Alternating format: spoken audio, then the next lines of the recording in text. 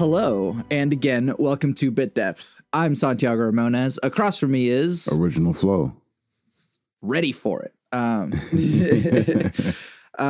Yeah, thank you so much for doing this with me. I love all the stuff that you're putting out. The album that you're wearing on your shirt. I love the videos, the photos. Like OG Flow is killing it right now. So I appreciate it. Tell us who you are. What do you do? I do everything. I do music. I'm a hip hop artist, a poet, a music producer, sound engineer, photographer, videographer. Eventually I want to step into being a cinematographer as well. Also an event planner, event curator, host. I do everything. Yeah. I got to do it all. I guess so. Is there one of these things that is like your main jam, what you sort of like identify with the most, or is it all just kind of like this hive mind of you? I want to say it is. It's all me, but my roots are from music. Obviously, like that's just that's me. 100%. Doing music is something that's very true to my heart. I've been doing music since I was a little kid, and I was literally snapping my fingers to the own rhythm in my head when I was a little kid.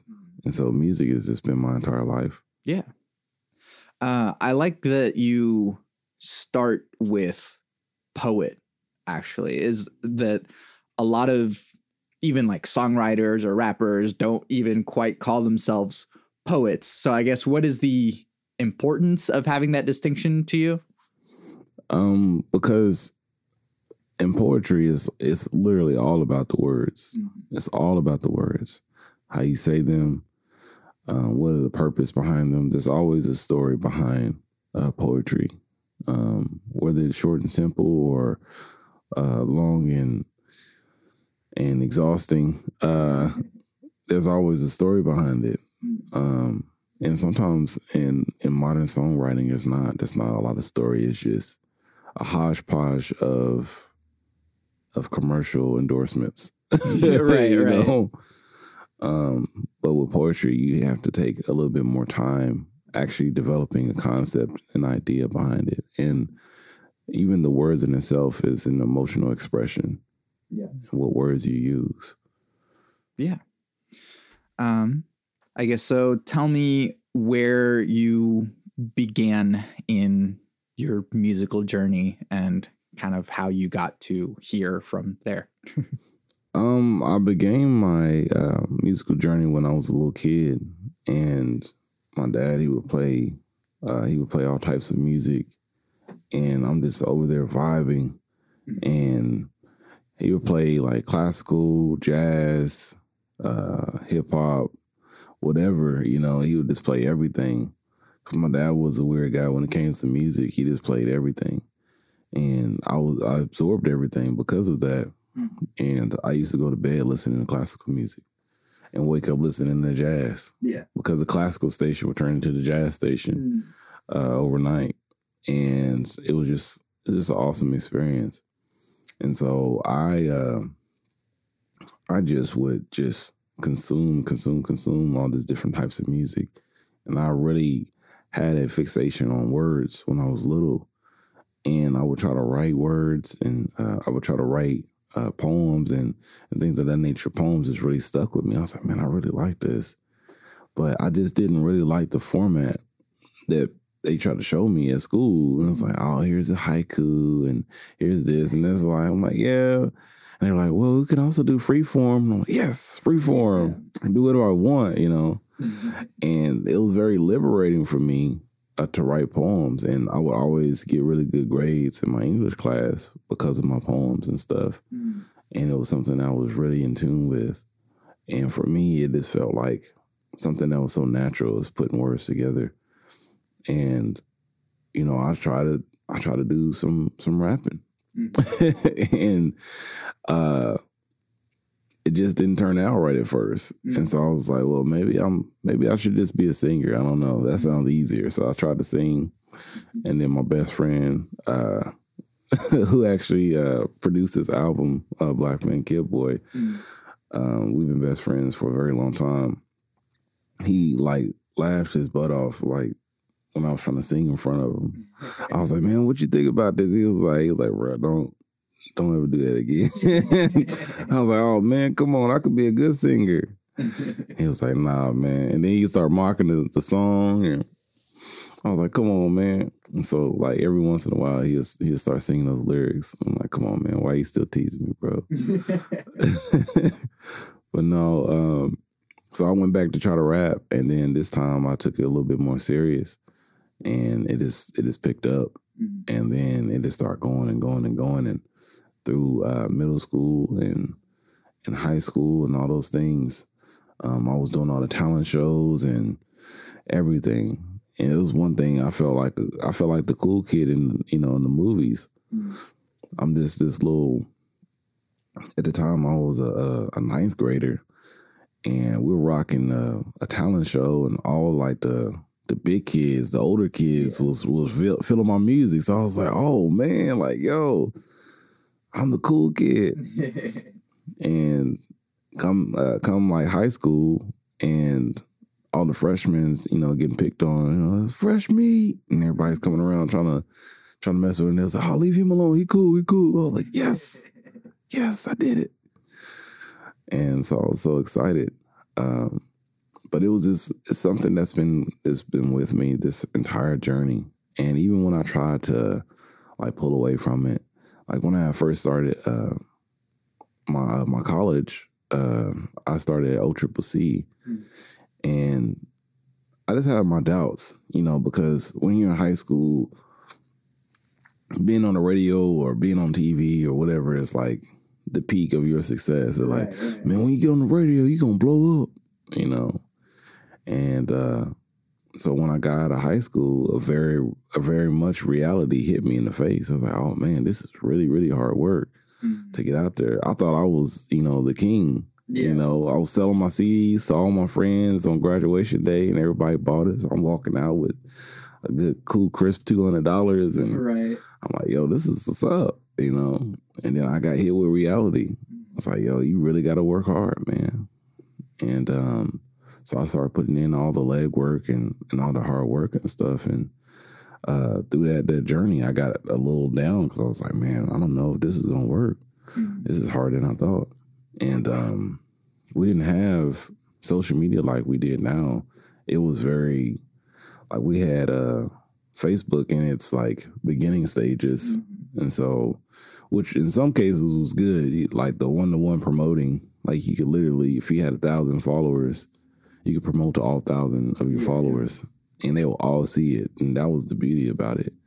But we didn't have like Spotify and Apple Music and all that stuff. We didn't have any of those things, or not even SoundCloud still wasn't around either. So I was like, man, how do I get to all these people? Yeah. And so I was just literally just pushing CDs and stuff, and it was just difficult.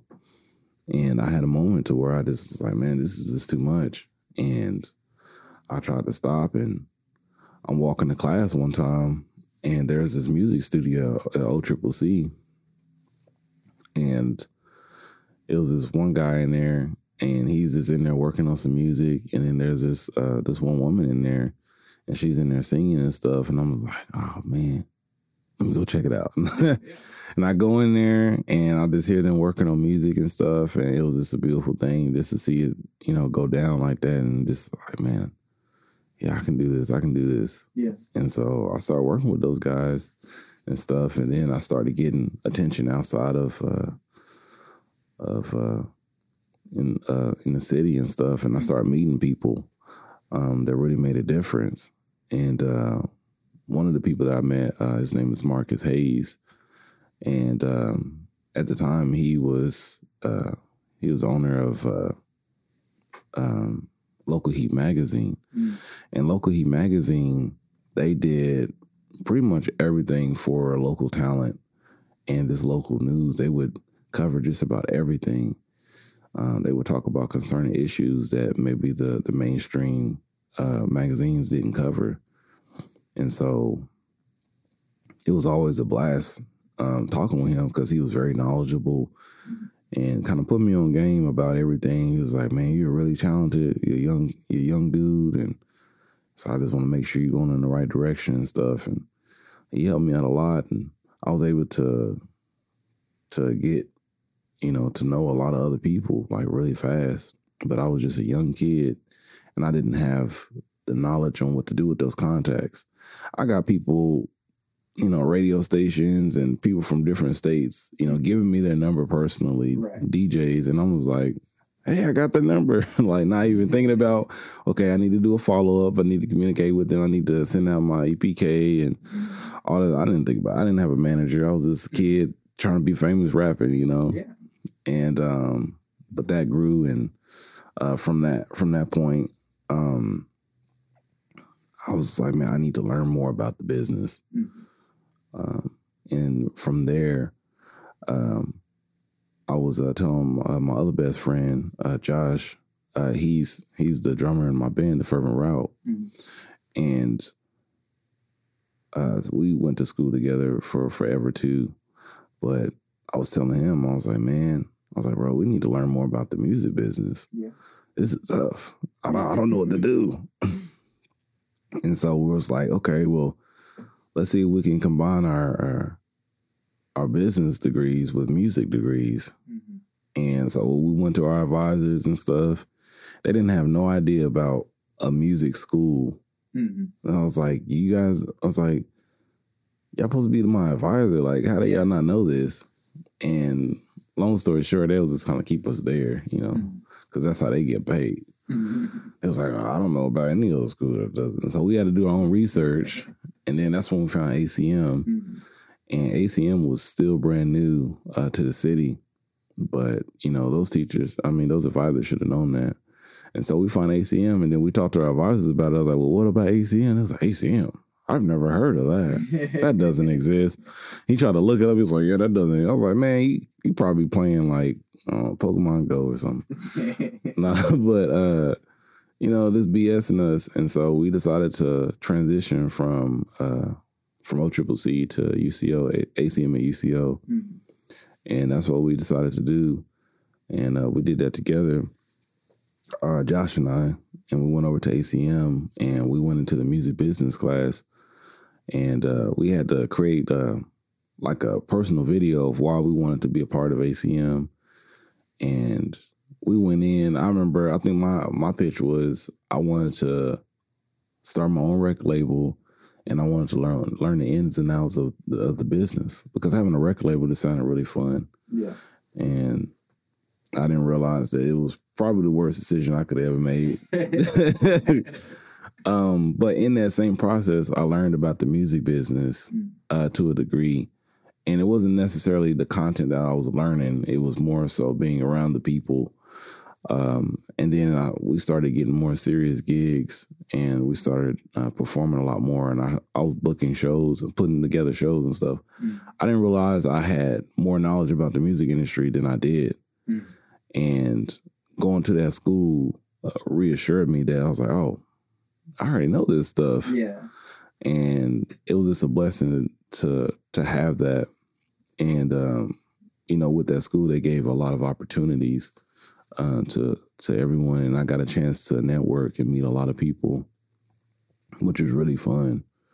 And honestly, they should just have I don't know if they have it now, but it would be nice if they just had an open calls to a networking event for people at ACM. I think that would benefit a lot. Yeah.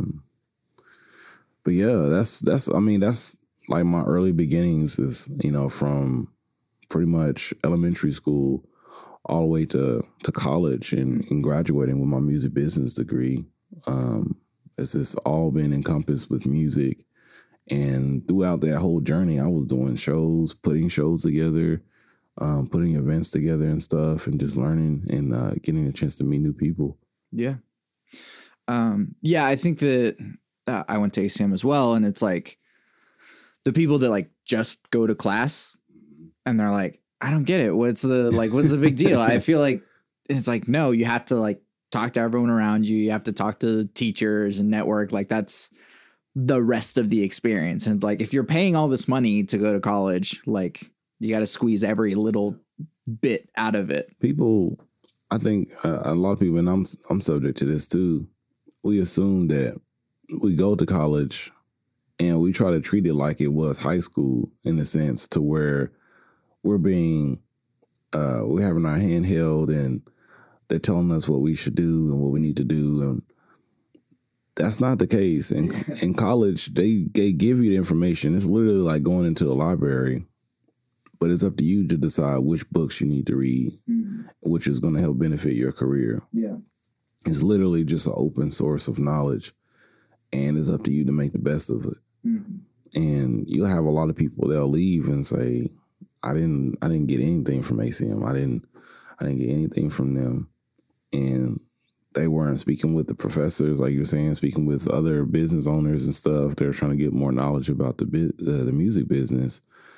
Like we spoke, because of ACM, like I've met country artists, pop artists, R&B artists, event planners, stage hands, all that kind of stuff, all that stuff that's really relevant to putting together shows or networking. I've met people that are trying to be managers for different artists. They're trying to learn a little bit more about the business. And it's up to you whether or not you want to, be able to handle that stuff. And if you're just in there just playing around and not taking it serious, you're not going to get anything from it. Yeah. So then where does the video photography stuff come in? So in between going to ACM, like that was like when we were financial aid started becoming really weird, and I got half of my financial aid one semester, and I couldn't afford going to college. Yeah. I was just working at the time. I was working at Best Buy. I was working like part-time hours. I wasn't really making a lot, and they cut me off. They cut me off from my education because I couldn't afford it. And to this day, that made me upset. And I was wanting to be done with school, because I was like, that's not right, man. Like, how can you hold someone's education hostage because they don't have, the finances? Like, that's the reason why we're going to college, just so we can have the finances. It's such a hustle. And the things that people don't realize is you have to pay to get into college, and you have to pay to leave. Yeah, like you got per degree. If you were like a genius, every single degree that you're applying for, every single achievement that you made in college, you have to pay for it to be recognized. And they don't talk about that stuff. The cap and the gown, all these different robe ideas and accessories and stuff, that all comes out of your pocket. Like they're not providing any of that for you, including the books and all that kind of stuff. It's like, they're making a clear statement on the people that they want to go to college. That's people with a significant amount of wealth. And so if you're coming from poor beginnings, that's not fair. And so I was stuck. And that was my first time ever in my life where I was not in school other than being a baby, So I was like, man, I don't know what to do. Yeah. And so I was like, well, I got to pick up something. Yeah. I got to learn how to do something. And so I started learning photography. And it was like a whole year to where I was just studying photography. And then I had got a camera. At the time, my mom, she got me an awesome camera. And it was like a Nikon 3300, I believe. And I was just going around taking pictures of my band at the time. And we was working on stuff, going to shows and stuff and performing. And we were doing all that. And I would take pictures, and I just got really good. And I got online and I would study the classes on there. And I was doing that in my, my free time. And then over time, I just started learning more and more about it. And I got a more powerful camera. And it was something I really enjoyed doing, too. I was like, man, I really actually enjoy taking pictures. And this year, specifically, everything kind of changed. And so, like I said, I was working at Best Buy. I finally got full-time. I had been full-time for quite some time. And I was working there for about, actually this year would have been my 10th year there. Yeah. Right. And because of COVID, they completely removed my position.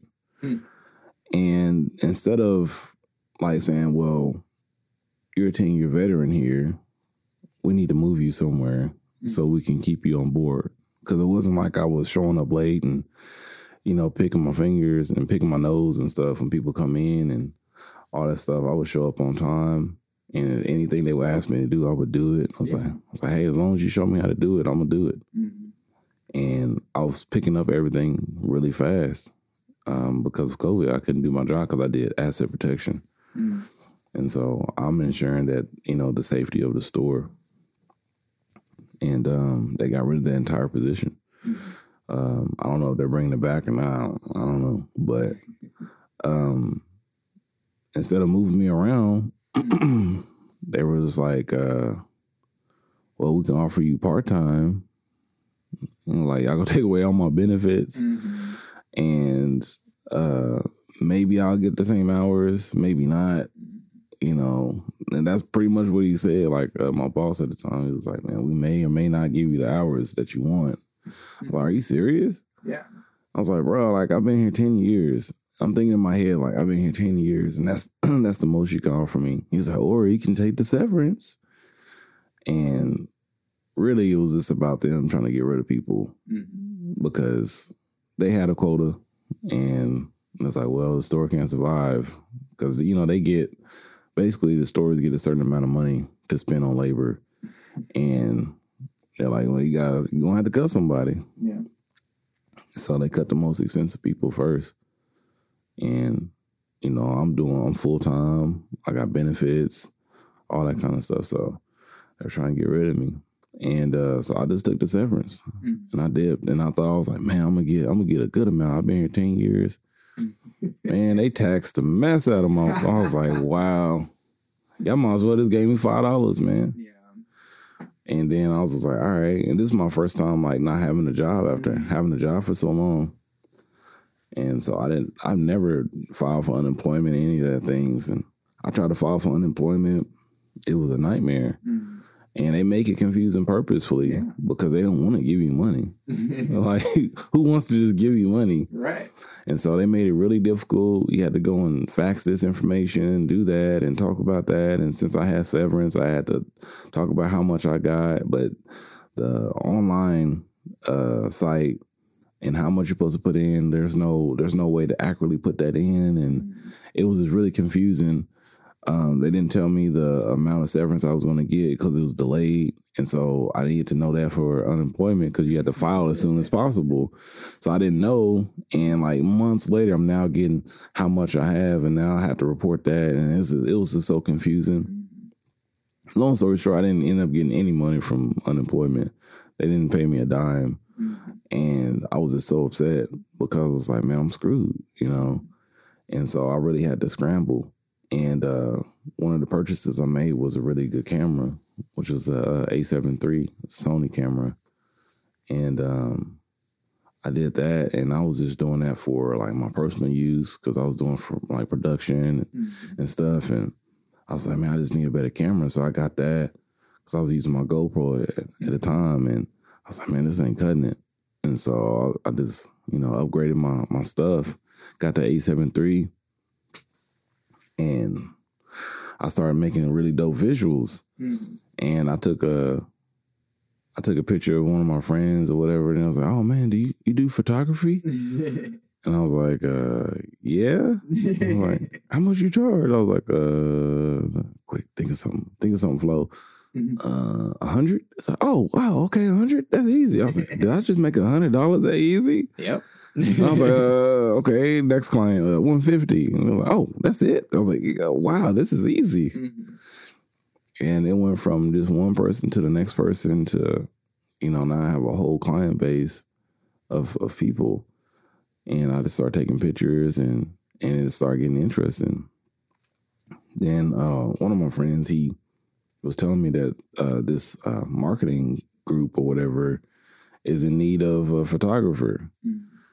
And I was like, shoot, I'm a photographer, you know? So I reached out to them, and they were looking at my Instagram, because I have an Instagram for my photography. It's like, oh man, like you do some great shots, man. How long you been doing this? I was like for a year, you know. I was like, oh my goodness, like this is great. And they were just asking me, I was like, can you take pictures of cars? I was like, well, I've never taken pictures of cars before, but I'll give it a shot. They was like, all right, great. Go take this picture of that car out there. And so with the lenses I had, I was just like, all right, cool. I'm glad I brought my camera. And I started taking pictures of this car. And they saw the pictures, like, oh man, these are awesome. I was like, oh, thanks, man. And so they wanted me to go to these dealerships and take pictures of cars. And in my head, I was thinking like Fast and the Furious, like I was going to meet Vin Diesel, like it was going to happen. Like all these things were going to go down. And oh my God, it was the worst decision I made in my life. And so the job was okay for a little bit. It was a contract job. Long story short, another guy called me, which I didn't have his phone number or whatever. He worked for the company, like talks noise and is talking about like all my pictures were trash, and like this starts going in on me and saying like I'm the reason why this client, we're losing the client or whatever. I was like, just for pictures though? Like really? You're losing a client because of the pictures? And he was like, man, you just do what you're told. I was like, first of all, this is a contract. I don't do what I'm told. I'm not your employee. It'd be different if I worked for you guys. I'm contracted with you. Is a difference. You need to understand your business etiquette. And dudes is going off on me and stuff, and talking about I was just a terrible photographer. My photos they suck and all that kind of stuff. All the clients were complaining about my photos. I was like, you just now telling me 4 weeks in? Right. I was like, wow, okay. So it was just hilarious, and I was just like, all right, man. Well, I'm gonna give my last check and I'm out. You can handle the rest or whatever. And so I was just so happy to be done with that place. And then I started my own marketing company. There you go. Yeah, and I just started doing my own thing, and it's been great ever since.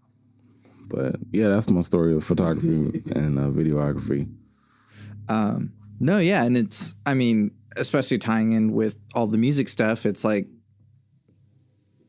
you don't realize just how visual music needs to be until you start trying to put stuff out and market it and tell people about it. It's like, oh, I need to take a lot of pictures. I need to do a lot of videos. It's true. And the demand for videos is extremely high right now. So learning how to do it is paramount for anybody, for any creative, really. Even if you don't own a camera, it's important to know the ins and outs of videography. If you want to see your vision come to life, you can ask for specific things, and to know when you're being overcharged. Because there are some people that are saying they're videographers, and they come out with like a cell phone, and it's like, all right, man, I'm gonna make your music video. I was like, all right, okay, you got a phone, that's fine, but where's your lighting? Do you have any lighting? Do you have any proper way to record sound, or what's happening? And they're like, yeah, that's gonna be $500 extra. I'm like, nah, bro, I'm cool, man. You can't even bring your own lights.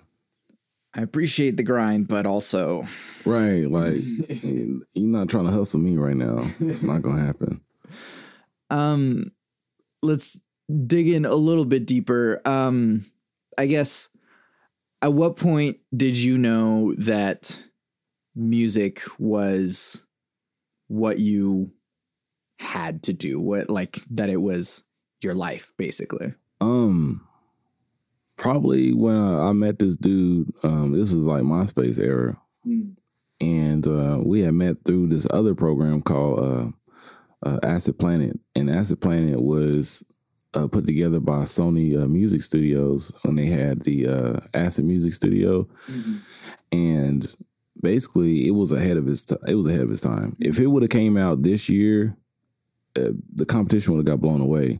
Essentially, the software offered an opportunity to connect and network with people across the world. And so I was doing collaborations with people from Paris and France and all kind of places in the world. And that was unheard of at that time, you know, to be able to just cross network with people without even, you know, having connections out there and stuff. So people was really like building connections and networking. And I met this one dude, and he was from Dallas, Texas. And we had did some collaborations together and stuff on the site. And then we all moved to MySpace for some reason. It was strange. We all just moved over to we just migrated over to MySpace. And like we got a chance to chat and stuff. And he was just talking about all the stuff he was doing. And we were working on music. And he was like, man, I gotta be honest with you, man. I was in like heavily in gang and all that kind of stuff, and it was just a hard life for me. It was a real hard life for me. And he was like, every time I listen to your music, like that's what kind of pulled me away from that stuff and pulled me away from that violence and stuff. And like, I just want to appreciate you for that. And I was a young kid at the time, and so it just shocked me. And that was when I knew absolutely, like, okay, my music can be used for good. Yeah. And it's pulling people away from violence and destroying themselves and their communities. This needs to be something that I do for real. And I really started putting all my power into it. Yeah. And being relief instead of causing the grief. And that's what my band and I we decided to do when we were performing. Like people would feel like this euphoria after we finish, and it's just like this overwhelming amount of peace. And people just felt more intimate with each other. People felt less of a stranger with each other and stuff. And we were bringing people together. Yeah. And it was just a strange concept at the time because, you know, people talk about it and how music can bring people together, but to see it happen in real time, it changes your perspective on life. It's like, man, we can really change things just with music. Yeah. It's insane. Yeah. And that's actually like kind of thinking about the local music scene and everything. It's, I mean, I think you guys are really different having rap with a band, you know, like Tribe Called Quest and The Roots and stuff. Like, I guess what drove that idea? Was it just like you were with friends, you want to have a band, or was it like, no, we really want to like intentionally, you know, not just be up there doing effectively glorified karaoke or something? You know? So my best friend Josh, he's a drummer, and like I said, we were friends in high school and middle school, and he was in a band. It was called Voltage Nights. And it was like a rock band that he was with some of my friends from high school. And before we had went to ACM or OCCC, we were talking about going to, what is it called? Full Sail University. We wanted to go to Full Sail, but it was all the way in Florida. And so we was like, man, how do we make it there? And so he was talking with his guys, the band that he was with, and he was like, man, I was thinking about going to Full Sail University. And I was like, well, we kind of need a drummer that's here. And then, like, he got kicked out. You know, and it just upset me a lot. I was like, well, we don't need them, man. We make our own band then. And so it was just him and me, and I would just play my tracks, and he would just drum to the tracks. Yeah. And that's how I kind of started. And then when we got into ACM, we met some cool people. It was this one guy, his name was Mitch. He was our guitarist for a long time. He had a big blues like history, and he was just nasty with the guitar. It was so beautiful. And then we met this other guy. His name was Andrew, and he was going to ACM too. And he was also classically trained, and like he's just killing on the piano. Super, like real reserved and quiet type. He didn't really talk to me for like 2 years. It was just more like, hey, what's up? What's up? And not like anything else. I was like, hey man, you can play, so that's what it is. And throughout that transition, we had like a few like people just, you know, make appearances in our band. through that. But for the most part, it was just them playing tracks to my to my songs, and then we started making like original music, more alternative versions of those songs. Yeah. And that evolved from that to just like, let's just make our own songs. Yeah. And then Andrew, he got a little bit more comfortable with us and started developing new melodies and all kind of stuff, and really started laying out the path for what the Fervent Route turned into. And it just turned into this beautiful correlation between like experimental hip hop and like blues and like sometimes even like I would say like synth and all that stuff. Like everything just started melding together. We didn't know what we were creating, but it sounded amazing. Mm-hmm. And all of our combined histories and all our knowledge kind of worked together. And then Mitch, he had to leave, and he went back to Japan because he lived in Japan with his family. And so he went back there, and so we were down a guitarist, and we're like, crap, you know.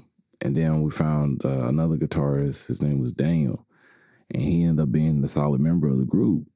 And I remember we were interviewing him or auditioning him, and we were like joking around because we all know each other and stuff now. And we're just playing around. He's like, hey, you guys seem cool, but I don't really know y'all, so just give me a few months, and then I can joke around with you guys. And literally like a few months later, he was joking around with us. It was perfect. But now we're all like a big family, and it's a great thing to have. And it kind of developed on itself, it evolved on itself. Mm-hmm. And it just turned into something that none of us really saw coming. Yeah. But it's just a beautiful thing to see. Mm-hmm. Yeah. It's really, really unique to have that. So it's definitely appreciated to have something really different in the scene.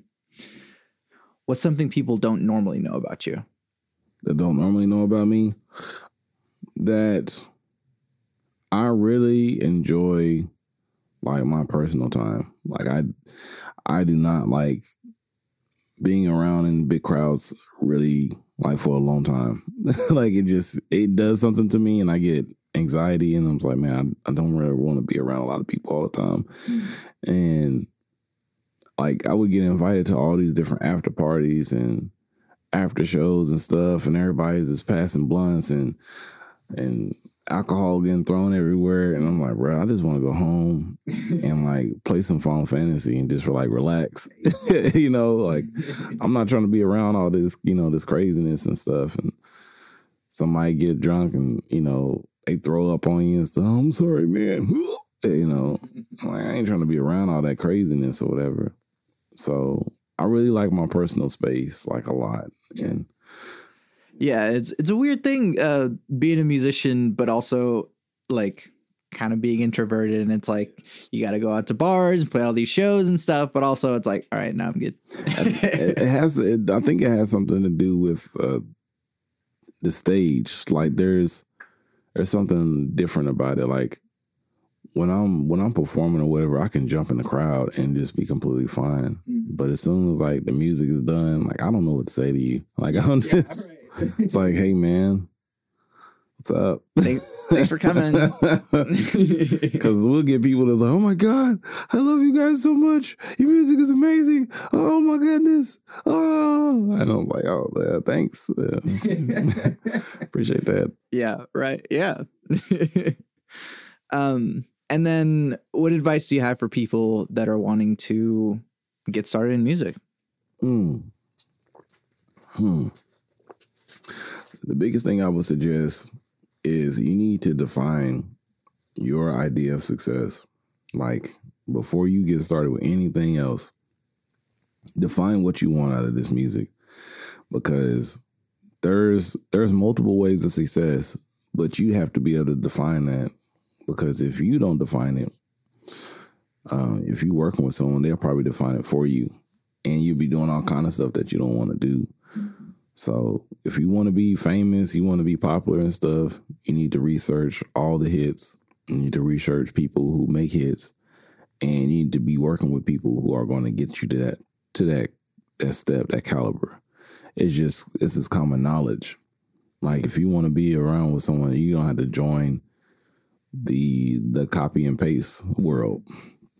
I mean, just being honest, like everyone's trying to do drill hop now because it's popular, not because they understand the history of where it comes from, the drill rap and just the violence that's behind it. In Chicago, no one cares about any of that stuff. They just like, well, it sounds cool, so I'm gonna do drill rap. Like, you don't even know what drill rap is, and if you want to be a trend follower, then that's your way to the top 100, top 50, top 10. That's how you make it. And you're probably not going to be writing your own lyrics. So you got to get used to paying for ghostwriters. You got to get used to paying for the top producers that are going to make not the best sounding music, but the music that sells to these labels that you're trying to get involved in. You're going to have to build up your following. So you're going to be fake as hell. So that means you got to drop all your friends. Really, you got to drop anybody and everybody that's, that knows the real you. You got to come out and be this completely different person. Like, you really have to make a transition. It's a lot of sacrifice for people who are trying to be popular and famous. But for people who are just wanting to stay super low key, you can keep your friend base. You can keep all that stuff. You need to be knowledgeable about the music industry. You gotta have to learn a lot more skills than just rapping or singing or whatever you do. You're gonna have to learn the business. You're gonna have to learn a little bit about social media marketing and all that kind of stuff. The first choice is, trying to be famous and popular. You can just hire everyone to do all that stuff. Granted, it's gonna be a lot of money. You might want to take a loan out. Like, for real, like take a good loan out, take like a $10,000 loan out, get yourself started and start investing in yourself. Either way, you're gonna have to invest in yourself. But for people who are just want to, what they say, fake it till you make it, you're still faking it. But you're gonna have to pay a lot of money to get there. But for artists who are just trying to have their art be heard and stuff, you have to go through a different channel. You can't force people who are used to consuming mainstream music to enjoy your music. It's just not gonna work. They're not gonna like it. And as much as you want them to like it, like, please like my music. It's so complicated and intricate and intelligent. I'm like, bro, I'm just trying to shake my booty. I ain't trying to do nothing else. Like, why are you trying to tell me that I need to be more focused on raising my kids and, like, watching out for the government and how much money they're taking from me? Like, I don't need to be worrying about that. I'm just trying to, throw it back real quick. And so you got to understand the audience that you're catering to. And so there's multiple ways of being successful in the industry. You just have to define the one that's for you. Yeah. All right. Into deep questions. What is the role of spirituality or religion in your life? Well, I'm definitely not religious. When people say spiritual, I don't know, a lot of people say it's like a cop-out, so they don't really have to answer a question. But I am very spiritual, and my connection with God, or whatever word you use to define God as, is extremely strong and is extremely present in my life. And the more you understand that connection, the clearer your path is going to get in your life. So that's my answer for that one. Yeah. What is your definition of God? My definition of God? Like, I would say that's a tough one, because I would say it's kind of hard to define what God is, because it's everything. It's like literally everything. Like, I would say I felt, the presence of God even stronger this year because of everything I went through. Just losing my job and feeling this kind of abandoned by, the government that was supposed to take care of you, when you lose your job due to this crazy pandemic or whatever.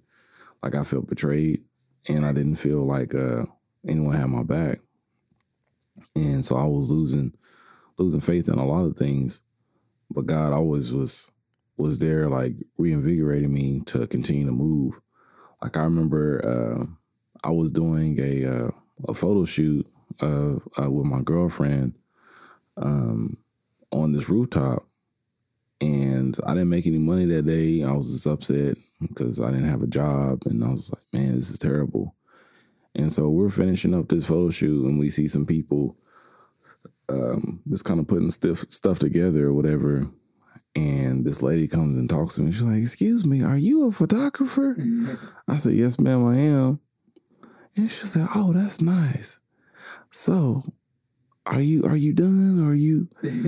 Well, I was like, "Well, we're just about to wrap up today, but what's going on?" She was like, "Oh, well, see, my son, he's proposing to his girlfriend, and like we didn't think about a photographer." And I was like, "What?" And so she was like, "How much do you charge?" And I was like, and my girlfriend, she nudged me. I was like, $150. She's like, "Oh, okay." And pays me right there on the spot. Mm-hmm. Right there on the spot. And she was like, "Well, we're just going to get things ready and all that stuff. And you guys just be ready. And this is how we're going to do it." And they had the whole thing planned out.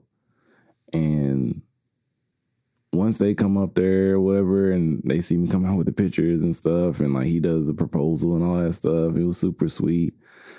And the funny thing is, the girl recognizes me. She was like, "Oh my God, that's Original Flo. How did you get Original Flo taking pictures?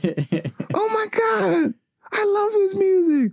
He doesn't know that, but I love his music." And like, it just turns into like this other bigger thing. And it was like, "Don't you know who that is?" And like, she was pointing at me. She's like, "Oh my God." And it was just a beautiful moment to have not only a fan, but, now like a new client. Mm-hmm. And they really enjoyed the photos, and we took pictures out there. It was just a beautiful night, and it was just a great experience. But that was my first confrontation. Well, not confrontation, but like experience with God on a different level. Mm. Because we've always communicated and got me through a lot of hard times, but this one was probably the hardest because I didn't know where I was going to get any kind of payment and stuff. And God was reassuring me like, "Hey man, as long as you keep working and you keep putting your foot forward, that's an opportunity that's going to keep coming to you." And so that's what I did. And because of that moment, like I gained more faith and believing. And I don't think people fully understand what God is to a certain degree, at least into their lives, because they need something to like hold on to or something. But God is untouchable in that way, to where you understand that there's a outside force that's kind of driving you, but there's also an eternal force that correlates with that same response. And it's the will that you have in your body to really will these and speak these things to existence. He gives us that power to empower ourselves and to push ourselves forward. And that's what I try to do every day. Yeah, that's beautiful. I appreciate it. How do we reduce the division between people? And that's super easy, is to realize that everybody is the exact same. Like everybody wants the same thing. We all want to laugh.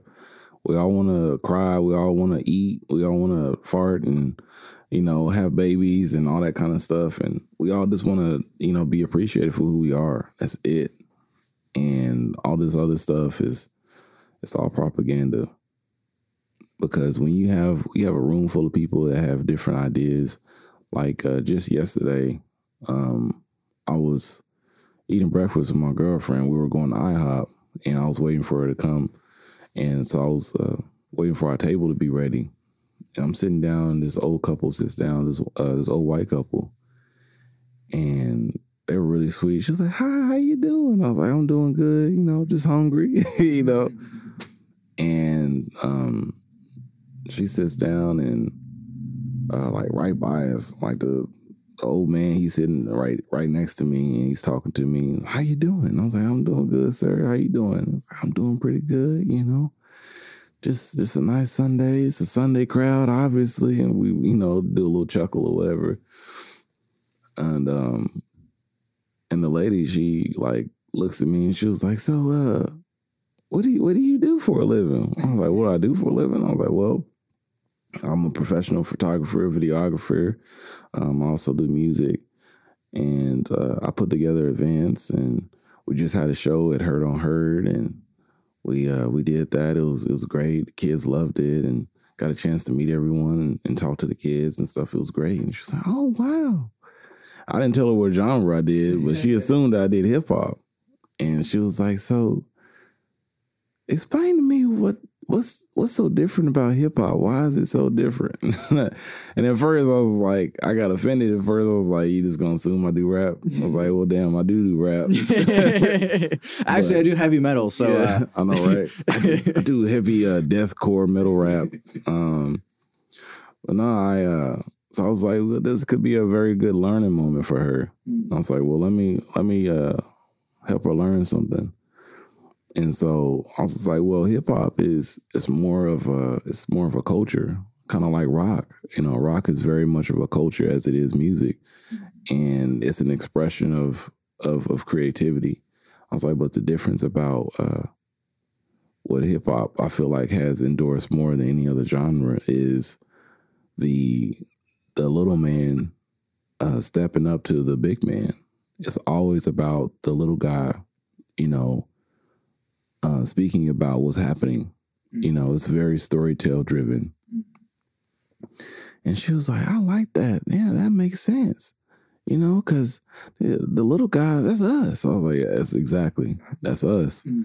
And it was crazy to have a deep conversation about hip hop music with this old white lady and her husband at an IHOP. But what people don't realize is that if you just ask the right questions, if you just speak to people without a reactive mindset, there's so many different things that we find out that are extremely similar. Like, the type of foods that we like, the type of shows that we watch, all that stuff is the same. If you put a racist in a room with someone who doesn't have a racist mindset and you ask them their favorite Netflix shows, they'll probably give you something that's similar. They're going to meet somewhere in the middle, and it's going to blow their mind. "You like Stranger Things?" "Yeah, I love Stranger Things." They hug it out or something. I don't know, but it's important that people need to realize that the division is just a fantasy. It's something that is created to keep us divided. But there's really no difference. When you see police violence, it's affecting all of any and everyone who can't afford a big lawyer, who doesn't own expensive property. That's going to affect all of us. And that's what they do. They pick on people who can't fight back. I mean, that's what you do. And it's not necessarily, the world that anyone can be in. And I think that's the thing that we have to understand. It's like life is life. And you taking life is extremely detrimental to everyone's life. You don't know where that kid comes from. You don't know where that person is from. And I think the most conflict I had was probably when I was creating this song called Unity. And it was a difficult song to create because I don't think the world really understands what unity is. And so it was hard to portray that on how can we bring people together. And what we ended up deciding is that we can't necessarily say, "Hey, everyone come together. Right. We're going to give a hug," that kind of stuff. We can talk about the problems. We can talk about the issues and leave it up to the listener to come up with the conclusion on what it looks like for them. And I think that's what it is people automatically think that's what unity is. It's like everyone just kind of holding hands, and it's definitely more to that, because we have to get past the emotional expressions that we're so used to doing and get triggered by certain things happening, you know. Like, I could have easily been triggered by that old white lady saying, like, oh, you think I like hip hop just because I'm black? You know, just got on her face. And she was like, oh, God, you know. Right. She's just trying to jump out of her comfort zone because she probably at one point in time she'd be terrified to even, you know, speak with a black person or let alone have a conversation with them. So, you know, we all are emotionally damaged and mentally damaged to some degree in America. And so those small little conversations could spark a wildfire of creativity for her. And it's like, well, dang, she might turn on some Kendrick Lamar. Yeah. And it's like, listen, she's like, man, that makes so much more sense now. Mm-hmm. This guy's coming from nothing. He's talking about what his world, his society that's happening to him. And that's actually the same with me. Like, I'm poor and the rich are taking advantage of me and my money. You know, especially for older people, it doesn't matter what, you know, what color they are. The senior citizens in America are getting shafted, whether it's their benefits, whether it's the living conditions and stuff. That's important to be spoken about. Yeah, you know, maybe we need some old rappers to be talking about it. You know, Jay-Z's getting up there in age, right? Yeah. We're gonna wait for him to, you know, get old and crusty. He's gonna start talking about them retirement homes. You know, it's oppressive. What makes you content? What makes me content with music and everything? With life, I guess. With when life. When are you, you know, feeling good, feeling most comfortable? I guess what would make me feel like extremely content is that I could just travel the world doing music, photography, videography, and that's it. I can be just comfortable doing that. I mean, I'm on my way right now because I'm you know, self-employed, but I want to be able to choose when and where I want to do that. To like, hey man, you want to just go to France real quick? Like, yeah, let's go to France. You know, just for the weekend, and but I think that's where I'll feel the most content. Right now, it's in like grind mode. Like, it's just, you know, trying to make sure that I take care of the basics and stuff. And this is the journey that I really appreciate.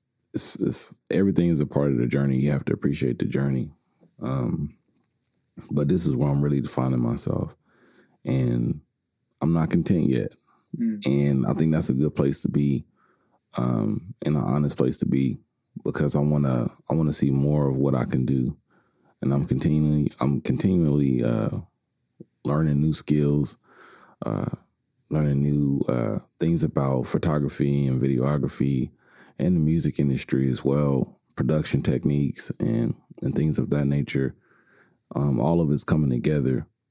And I would say once I master all those things and have all those skills in hand, I'll probably feel content at that point. Yeah. What advice do you have for people in general, even just outside of music, living life? Don't give up.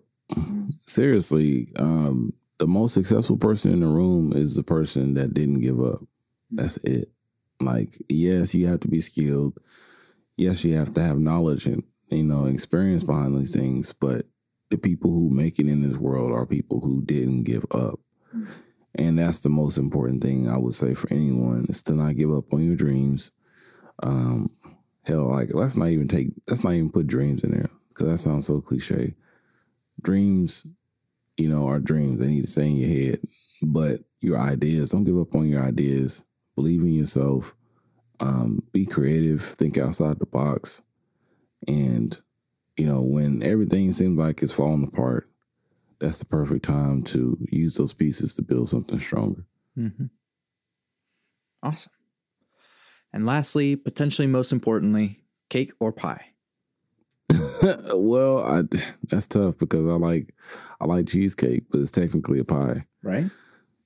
That's probably my favorite dessert ever in life.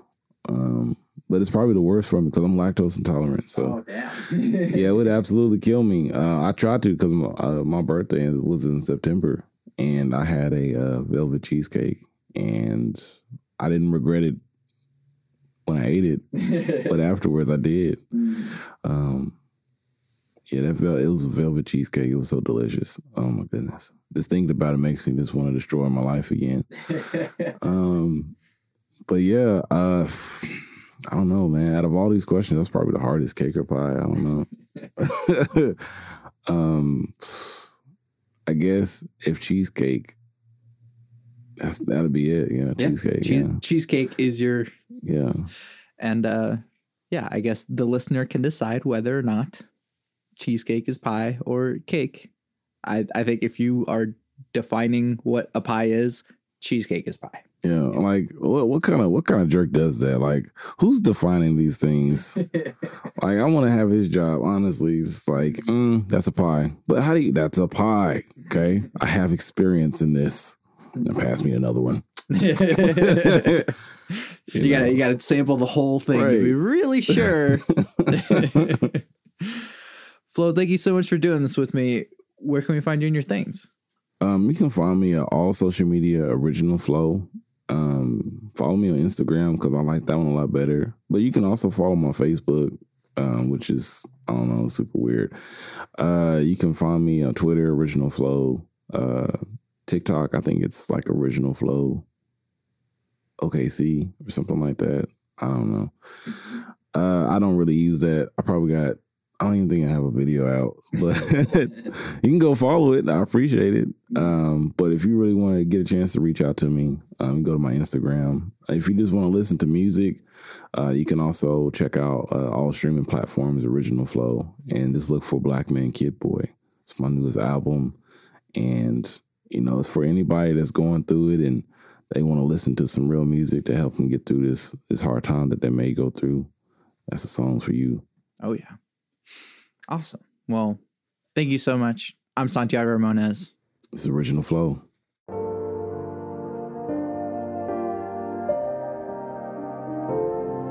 Yeah.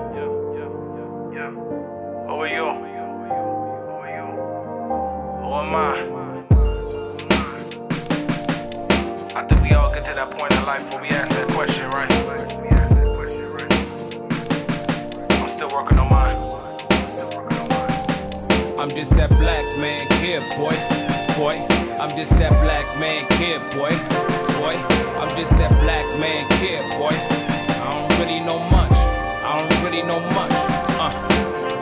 What is the purpose of all this working if death is lurking? Walking a path of life for black life is not for certain. Black is so beautiful, painting this ugly picture. Stripping us from this history, beating us, pulling triggers. Hoping that we gon' give up, praying that we gon' give up. With stereotypes we live up, focusing on our hiccups. Thug, drugs, and stick-ups. Cuz, bloods, and victims, no hugs, love. This venom is tough, shrugs, no ending. So stop pretending, defending this blinded vision we listen to. Caution with your next move, best believe it's critical. Amazing how my skin tone could make this life so difficult. Living in this world got me praying for a miracle. Proud to be black, and an African American. Intelligence is dangerous, yeah, I know you scared of him. They feed me mediocre and tell me never dare to win. I'm just that black man kid, boy. I'm just that black man kid, boy. I'm just that black man kid, boy. I don't really know much. It's parts of life where you got mad time to think. Looking in the mirror, both hands on the sink. Like it could all land just as fast as you blink. Connected with the heavens, but I can't find the link. This sorrow is embroiled, I develop in myself. Embellishment of wealth is headishness itself. This relevance to help is evidence of self. God is threatened through the earth and every rumble that you felt. Crushed stones that we throw to the bones that we grow. Blindsided, misdirected, and aiming imperfection and infection that we all seem to cling to. Still surprised by the pain that it brings you. On and on to that fat lady scenes too. Mad at the world, punchline just what I swing through. Knowledge and experience is what these words bring you. I don't really know much. I'm just that black man kid, boy. Boy, I'm just that black man kid, boy. Boy, I'm just that black man kid, boy. I don't really know much. I don't really know much. I live in the hood where they rob and they take stuff. Feeling headed down, but I had to keep my face up. Women on the corner, mask pain with their makeup. Praying for release like, Lord, please take us. Survivors in this hellishness, nothing else could shake us. Seeing innocent slaves, nothing else will wake us. Murderers set free, justice system still rape us. Feeling boxed in, why the world say shape up? I guess that's why I have a small circle. Put my trust in many hands, and them hands try to hurt you. The same thought as Adam when he ate the first fruit. Lost and betrayal, racing history like there's been no trail. Broken, beaten, and frail, still survive to speak the tale. But I don't really know much.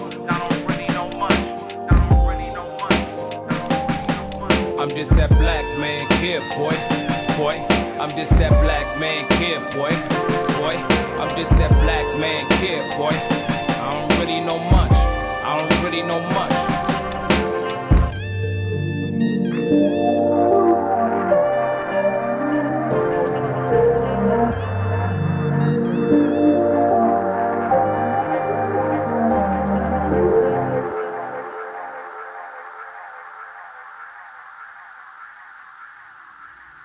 You can find everything that I do on my website, SantiagoRamones.com.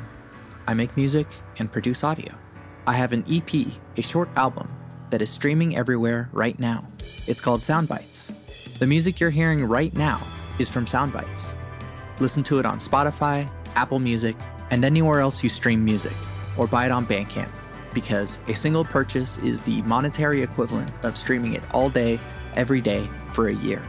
I'm also working on another album, so if you'd like to hear that at some point, you can buy my music, or you can support me on Patreon. That's patreon.com/Santiago Ramones. Follow me on Instagram to stay up to date with all the stuff that I'm doing, both at bit.depth and at Santiago Ramones Music. There's also a Discord server in which we discuss deep topics from the podcast, but it's also a community of beautiful human beings. Go to SantiagoRamones.com/Discord to join. If you like the podcast, leave comments on social media, leave reviews by saying how much you like the podcast, and tell your friends about it.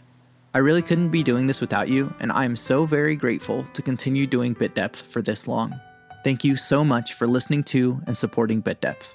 I always end the podcast with my 3 things. They shape my life philosophy. Love never fails. It's going to be okay. I might be wrong.